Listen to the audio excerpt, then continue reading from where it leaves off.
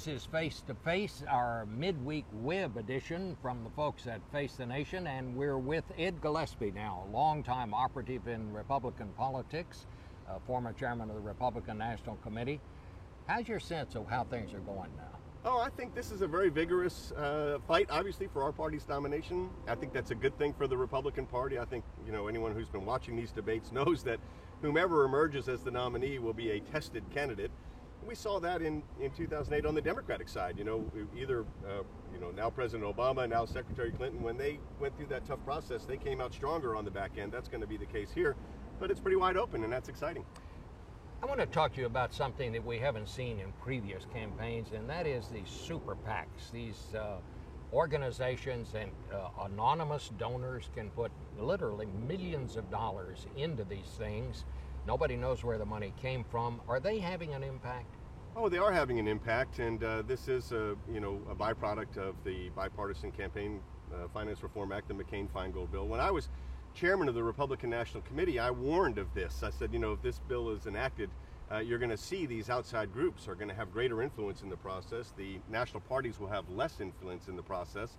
And that's what we're seeing now. This was predictable and indeed is a natural outgrowth of the bill. But the floodgates really open when the Supreme Court ruled that you could do this. Right, but the Supreme Court ruled on what was going on. They validated what was going on, which was, people interpreted the law to say that this allows for these outside groups, third parties, to engage in direct electioneering. That was challenged, and the court upheld it. And that has resulted in a proliferation of these third-party 527s or Super PACs. And look, I think the parties should be stronger. I actually think we benefit from a stronger national Republican Party, a stronger national Democratic Party than the outside groups. But that's the law of the land, and for too long, conservatives were out of that game, and the labor unions and the liberal groups, MoveOn.org and Moving America Forward, George Soros, were pretty influential in the process, and things have evened up a little bit more over the past cycle. So if you could do whatever you wanted to about these things, what would you do? I would actually prefer to see us have a system where you had greater transparency at the national parties. The national parties should be allowed to take, as they once did, non-federal dollars.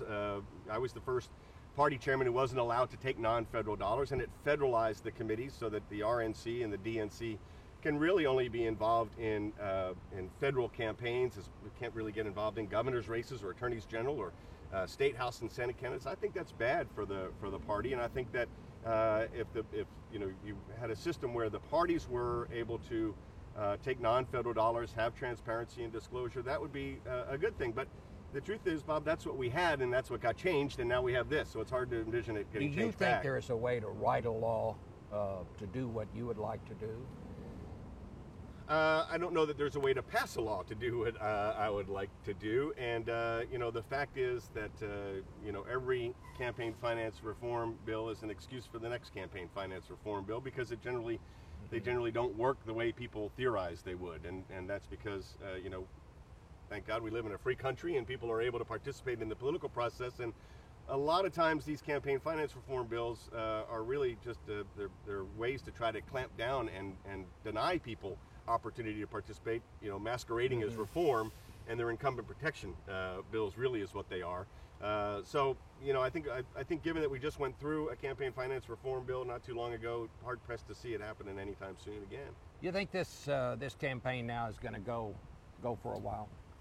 I've always felt it was. As you know, I think I've said on the show that because of the change in the process, the proportional delegate allegation, which we've never had before on the Republican side, it's more like a Democratic primary than Republican primaries of the past. The calendar itself, we're going to go into a lull here in February in terms of primaries and caucuses. So I've always felt that it was going to be late spring before we would actually know who our nominee is. And again, I think that's good for us. I think the more that our candidates are out there, more states getting people involved, registering voters, having these debates, highlighting their concerns about Obama's policies is a good thing for us. All right, Ed Gillespie, thank you very much. This is Face to Face, and don't forget to watch Face the Nation on television Sunday.